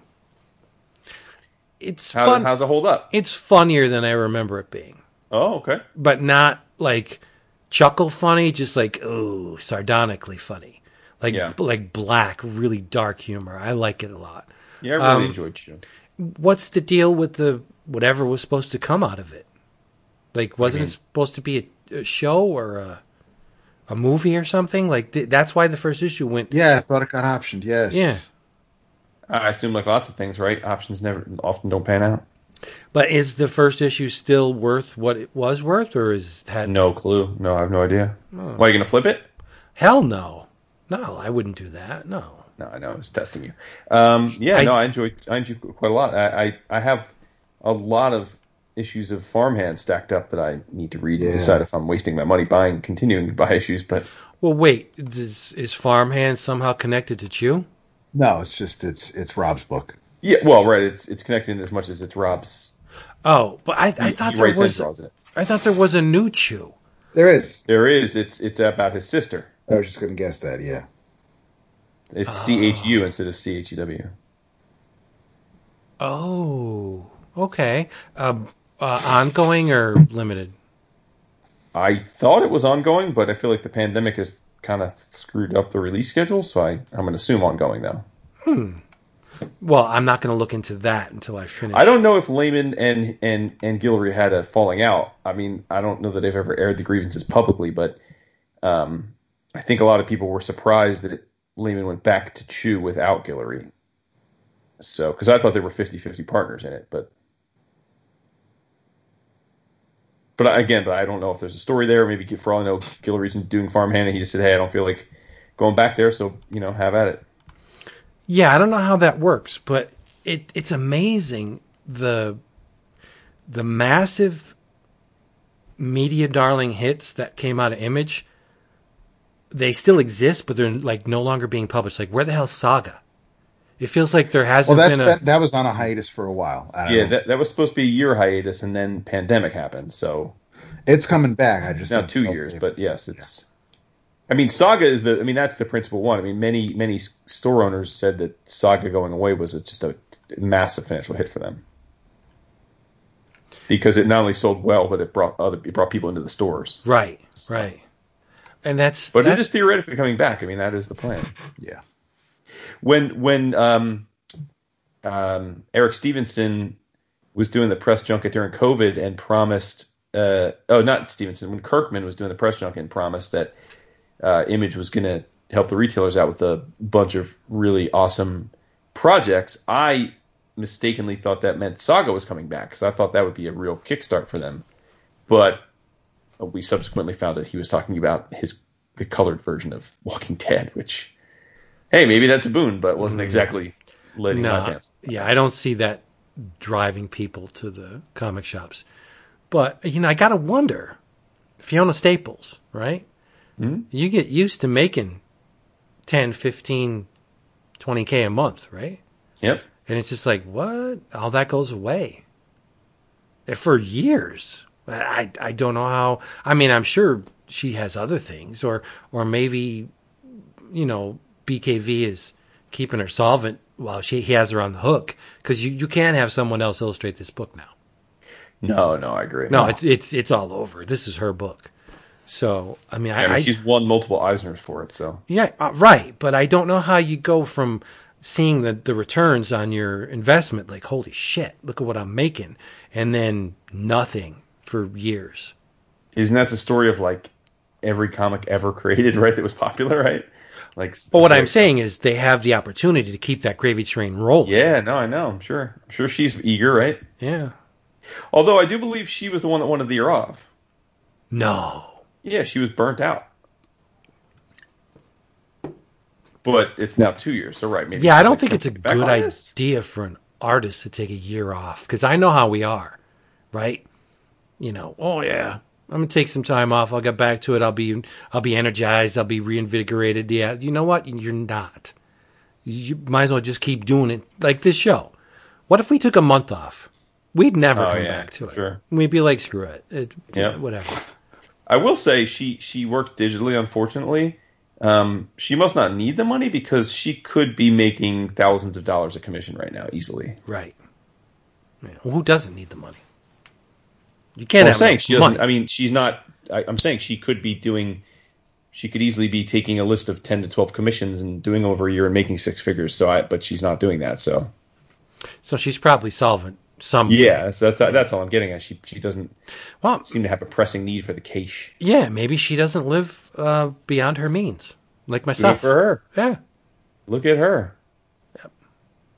Speaking of awesome female comic creators, I received in my box this week from Fanta Graphics, aka Fanta Graphics.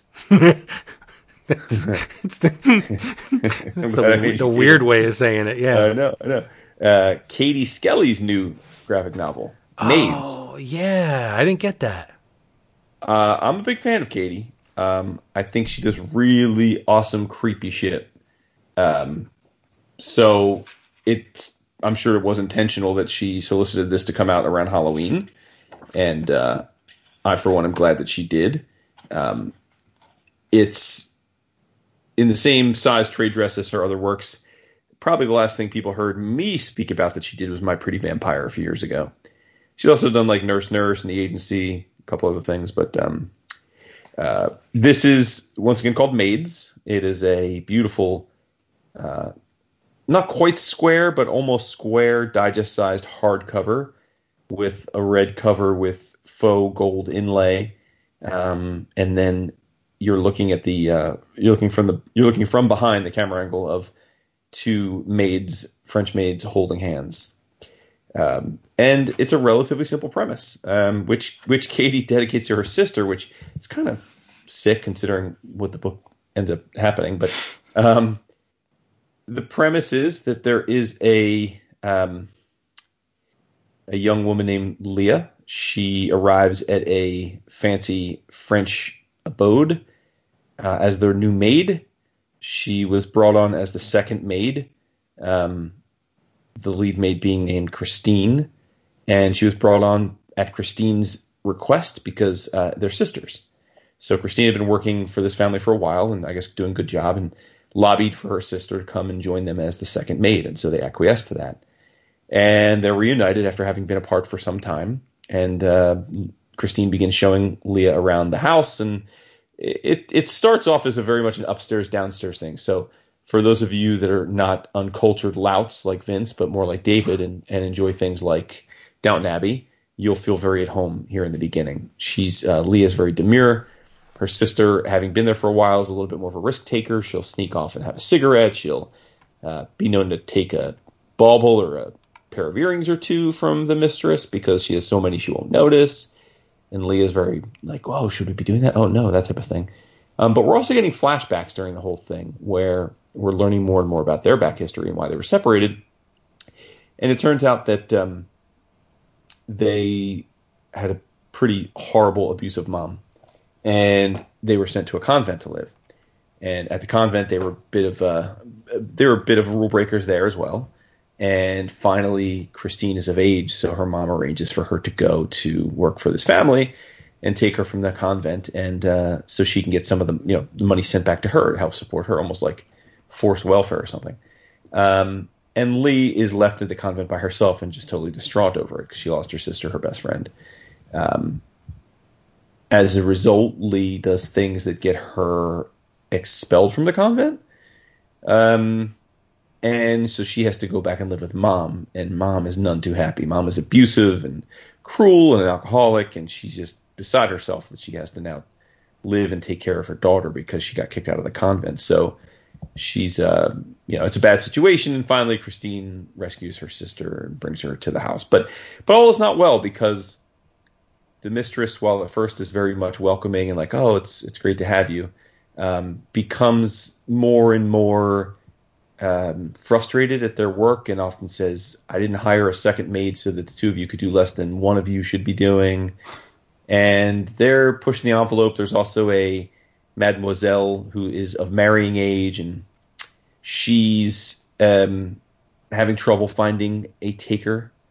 And the one they've set her up with is a bit of a D-bag, and he doesn't seem to really love her. He's more interested in her dowry, and he makes the move on Lee, who can't be more than like 15 or 16 in this book. And so like he's got the creep factor, and the whole thing's a mess. And unfortunately, as the upstairs gendarme want to do, they take it out on the staff, even when it's not their fault. And they're very cruel to them at times. And but because, remember, this is a Katie Skelly book coming out around Halloween, as you're getting the flashbacks to the convent time and living with her mom, Demure Leah has a dark side. And she's like totally the rule follower, yes ma'am, yes sir, until she isn't.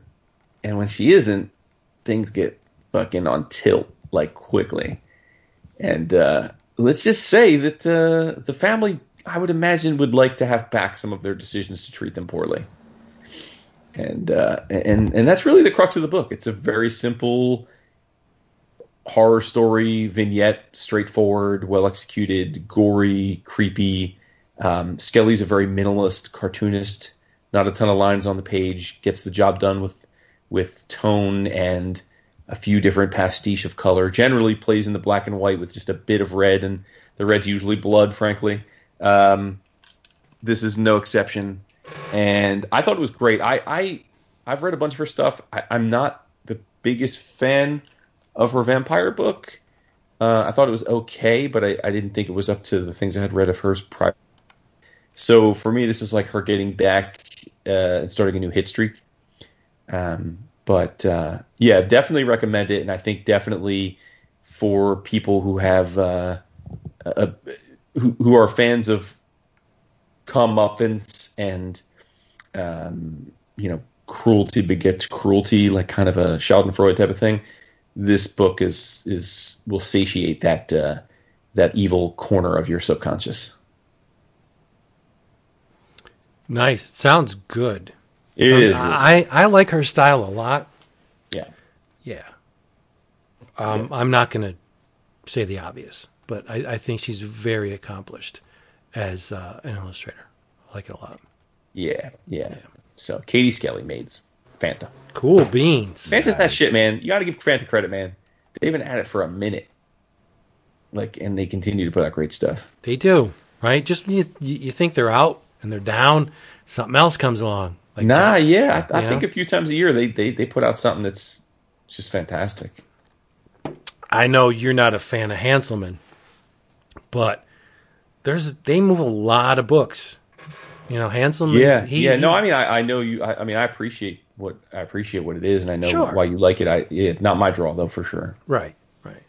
But before that, it was Johnny Ryan, and before that, it was Brothers Hernandez, and before that, like Fantagraphics always seem to have that thing that everybody wants to read. Like they're smart enough to do the Peanuts and the Don Rosa and the Carl Barks archival editions. Like they're not, Gary could be an asshole, but he's not stupid, right? I think Yeah. they got a lot of. That's fair. Fantagraphics they have good taste, and they. I just want to see Honk and Nemo back, but they didn't sell, so chances of that ever happening 0. Well, you just talked about the Ghost Rider, right? Which is Fanta, right? That was Fanta, right? But yes, no, was that Ghost Rider? Was that Ghost Rider? Fantagraphics? Yeah, I think it was. Yeah, it is was. Fantagraphics. Yeah.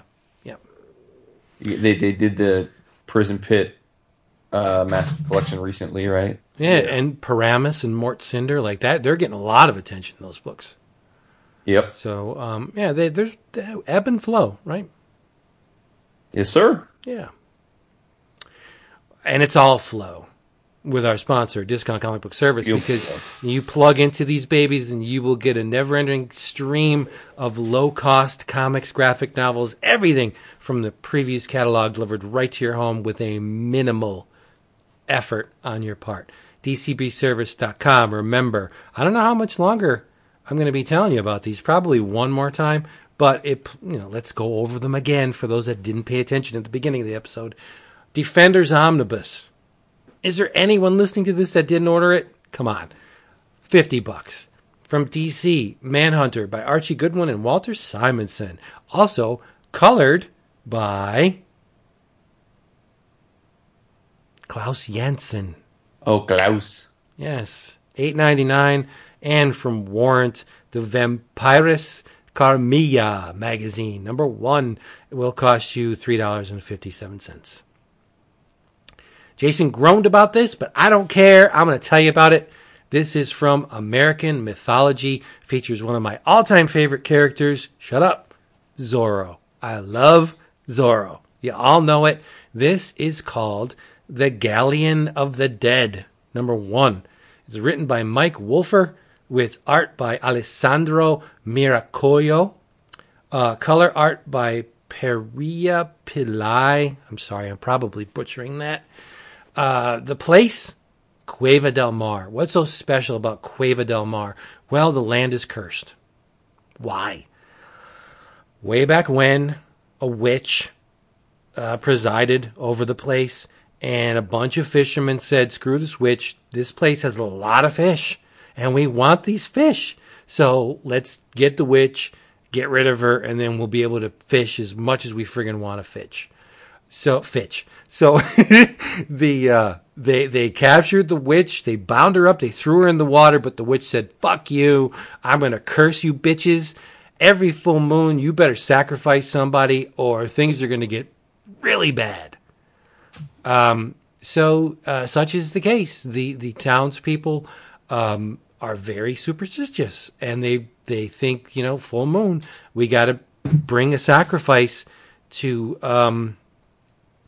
El Hijo de los Muertos, that's son of the dead, because things are going to hit the fan if we don't. And they have a sacrifice all lined up. They're waiting for the Galeon de los Muertos to pull into the port. And who arrives to try and squash things? But Lady Zorro. And it doesn't go good for Lady Zorro. El Hijo comes in, takes her out, but she doesn't serve as the sacrifice. He brings her back to the galleon, and that's where Don Diego de la Vega comes into the picture. He's investigating the disappearances. So is Sergeant Garcia, the foil to Don Diego. Sergeant Garcia has a good heart, but he's a bumbler. He would rather eat and drink than focus on his mission. And Don Diego has a soft spot for Garcia. Anyway, long story short, the townspeople know that Don Diego is a stranger to the place. And they're like, whoa, we got to find a sacrifice for tonight because there's a full moon. Let's get this guy. Nobody knows who he is. We'll take him. We'll sacrifice him. Everybody will be fine with it. This Garcia guy won't know. Let's just do it. So they try and take Don Diego, as a sacrifice, not knowing that he's Zorro, and he gets to jump on them, and he tells them, all right, take me to the place where the sacrifice is going to be made. Zorro runs into El Hijo de los Muertos, and he looks like a cross between a luchador and Baron Samedi. Big hulking dude, purple and tan and nasty, and he's fighting Zorro, and Zorro unfortunately pierces him with his sword. He's like, "Oh, forgive me. I didn't mean to do that, but I fucking stabbed you." And El Hijo can't die, and that's where the issue lets off. It's great if you love pulp characters like I do. It's just one big sword fight. I thought it was wonderful. Has a supernatural element to it, and it's Zorro. What more do you need?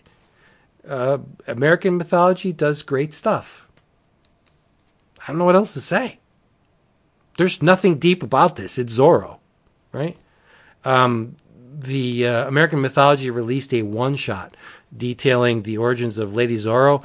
That is going to play into this somewhere down the line, what with her being a captive on the galleon. We'll see how that works out. But just keep an eye on American Mythology. They do mostly good stuff. I don't know. I'm not going to embellish it. They do mostly good stuff. They're right before the AWA Upshot section. Yeah. In the previews. So Yeah, that's what I know. They have a nice handle on the Burrow stuff. Their chances are good you'll get and they're doing a miniseries, Zorro at the Earth's core, I believe. Well, they're tying it into the Burrow stuff, the ERB stuff. So you'll get a Carson, a Venus. You'll get a reprint here, and now they're people that time forgot, that kind of stuff, and now they're folding into their other characters into the Burroughs mythology. Mike Wolfer's writing a Monster Men miniseries. If you like the old timey stuff, go to. Jason is like, yeah, Leon, I get it. Go to American Mythology because they got good stuff, mostly good stuff. They're still doing like Three Stooges or Woody Woodpecker. Yeah, like they. Oh yeah. No, they're doing Three Stooges. They'll do this other goofy.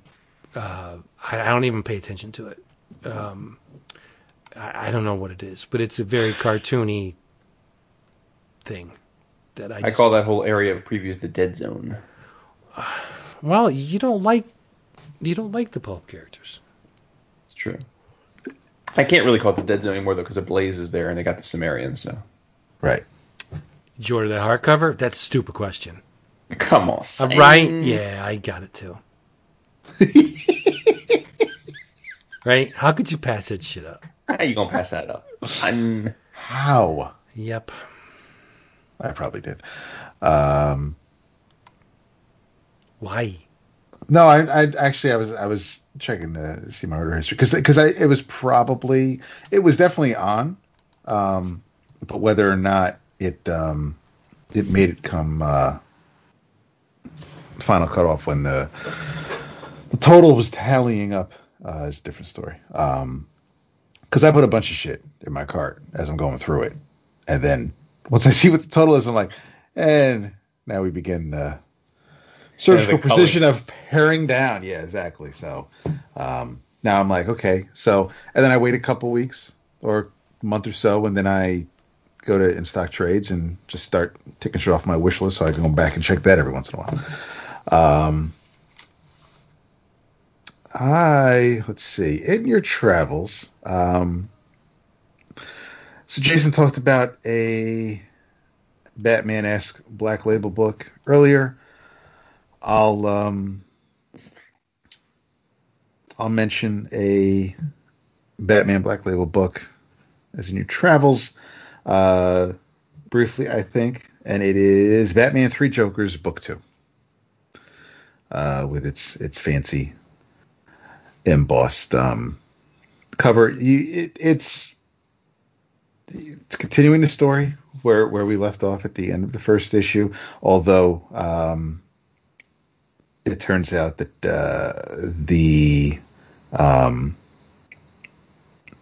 the comedian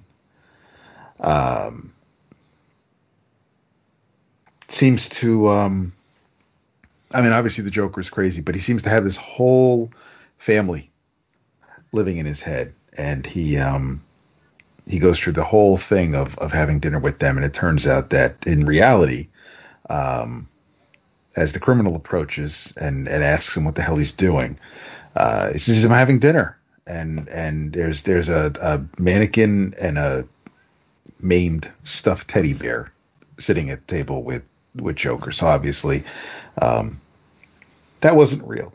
So we do see the clown, of course, with his head blown out or his brains blown out, thanks to Jason Todd. While Batman is investigating yet another murder, Batman and Batgirl and Commissioner Gordon are on the scene, where they there was basically they're there to find it. It's all part of the whole. They haven't found. Batman hasn't found the dead Joker. He's with the police investigating a judge's murder that it looks like he was killed by his own guard dogs. He was mauled. But of course, the judge was also exposed to the poison that the men at Arkham were. It's also all part of the whole ploy that the Jokers are instigating. Batman and Batgirl have a conversation about Jason, about the whole situation. There are moments where you kind of feel for Batman, where obviously his guardian, his parental figure, his father figure was Alfred. So it's not like he had a decent upbringing. He had somebody who cared for him, but of course he didn't have his parents, and that's not necessarily someone who could probably be a super keen father figure for other boys. And he may have struggled along the way. He did the best he could, I'm sure, but not everybody is cut from the same cloth as Bruce Wayne. So what worked for him, not necessarily. You can tell somebody, you should man up, or this is what you have to take. But it's everybody's different, and Bruce obviously made some mistakes, and he and Barbara have quite the heart to heart, while Red Hood is still going around beating up hooligans and thugs and ne'er-do-wells, and Batman goes to Arkham Asylum because he wants to talk to Joe Chill. Joe Chill isn't there because he has stage 4 cancer, and he's dying. Sounds like he has weeks left to live. But while they're still trying to wrap their head around this mystery, Jason shows up at the aquarium where basically the YMCA in Gotham. There's a whole bunch of people dead in a pool. Not really dead. They're just infected with the Joker venom. They come back to life and start attacking. Bruce and Batman and Batgirl show up, and they get there late after Joker has already mindfucked Jason a little bit, and then Barbara and Batgirl takes Jason back to her place. Things get a little uncomfortable, but it's. I think this issue may have I felt that this issue fleshed things out for me a little bit more than the first issue. The first issue had some pretty neat, oh shit moments, but the first issue was definitely a setup issue to kind of set the stage. It's unfortunate that that was a third of the story, but the second issue there's a lot more. There's a lot more talking. There's a lot more conversations taking place that are hard to probably speak on.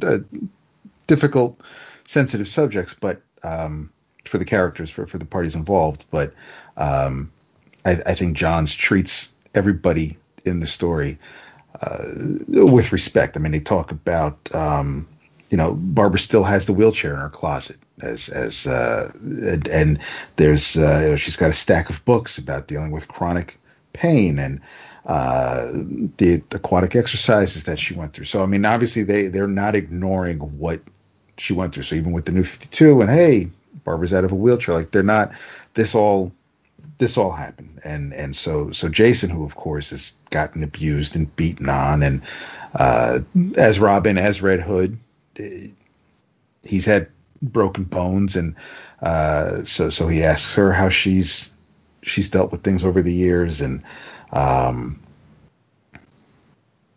we end with Joe Chill actually being taken from Black 8, and Joker's in his face asking him, why did you really kill Thomas and Martha Wayne? And that's how the second issue ends. So we'll see where it leads from there. But I think I'm not sure what I felt or how I thought about the event or this story when it was solicited or after reading the first issue. But I think I think second issue, a bit more meaty, a little bit more of a bang for your buck. I'm curious to see how Jeff and Jason are going to wrap this up. But yeah, in your travels, Batman 3 Jokers. A resounding endorsement. Yeah. I got a thank you and an In Your Travels all in one, because that's how we do. Okay. One of my favorite knuckleheads, longtime supporter of the show, Mr. Vishal Rajani, sent me a little surprise in the mail. He said he was doing a little shopping, and he came across this here book and immediately thought of me and had never heard me mention it on the show, so he wanted to take the chance and assume I didn't have it, and he sent it to me because he's that kind of wonderful human being. And what he sent me was from NBM Press way back in 2001. It is Moby Dick by Herman Melville, retold by Will Eisner. Now, for those that don't know, Will, is really his last paying gig is he signed on with NBM to adapt different classic pieces of literature for kids, almost like graphic storybooks. And he ended up doing 4 of them before either his health or his, I'm not sure if it was his contract or his health or some combination too, but he only did 4 of them. And Moby Dick was one of the 4. And I do not have this. Anytime I can get my hands on a Moby Dick adaptation, I am more than happy to. And it's a very, very short book, short adaptation. It's there's not page numbers in the book, but I'd say it's 30 pages, maybe 35-ish. Every page is a 6-panel grid. And it's real. I mean, basically, honestly, Eisner draws it almost like he's storyboarding. He was very much near the end of his career, so I think in terms of the line work, it was a little more leave a little more to the eye and the mind than you might think of when you think of Eisner in his prime. Also, as far as Moby Dick adaptations go, he took a lot of liberties in terms of the dialogue and the tone and the plot. It is a loose adaptation of Melville's work. I'll say that. But what it is also is it's Will Eisner drawing a giant badass sperm whale, beating the absolute shit out of some ne'er-do-well pirates. So I'm all for it. Again, not the most literarily pure adaptation of one of my favorite novels, but the fact that Eisner did it gives it some kind of special little magic karma. And I love Vachon for getting it to me, because it's been out of print for a long ass time. So it's one of those things you kind of got to come across. So much love to him, and much love to Melville, and much love to Eisner. Nice. I have to admit, I have not read Eisner's Moby Dick. Yeah, well, like I said, I don't know that this was very much at the end of his career. I don't know that. He actually did more than 4. I'm sorry, I thought he only did 4. Maybe this was the 4th. So he did The Princess and the Frog, The Last Night, The Wind in the Willows, The Fairy Tales of Oscar Wilde, The Jungle Book, Brothers Grimm, and Peter and the Wolf. So he actually did. Yeah, he did quite a few actually. It's a couple, 2, 3. Couple, 2, 3. Yeah, And this one was done in 98 originally. I believe it was reprinted in this version in 2001, but I think Will did it in 98. So. Cool. Thar she blows. Yep. A hump like a snow hill. Arr. We hope you have enjoyed this, and we'll come back next time. We'll be here waiting for you. If you want more of the 11 o'clock experience, such as it is, go to Twitter, Facebook, Reddit, and Instagram, because we're all over those places. And we'll be back here very soon. Check out our Patreon page, patreon.com/11 o'clock comics. You know the drill. In the meantime, say good night. Bottle caps. Clinky bottle caps. And then while he says good night, David Almost also say Book of the Month Club. Castanets. Book of the Month. I had a little orchestration going, and you messed it up. Because Book of the Month, dude. Book of the Month. Yes, Earth 2. David. That's a long time. That is a long time. The fuck, bro? Grant Morrison, Frank Good Whiteley. night. Earth 2 is the Book of the Month.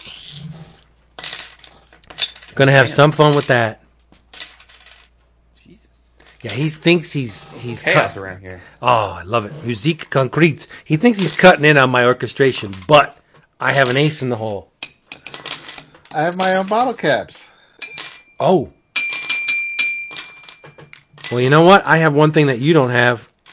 Hello, Dick. No, Freddy Krueger, bitch. David. He wants to be friends with you. Jesus. Fine. Totally off the rails here. I mean, I already said it, but this is all gravy. Yeah. I love this thing. JLA, Earth 2. Yes. Be here, be square. It's going to be fun. 20th anniversary of it, by the way.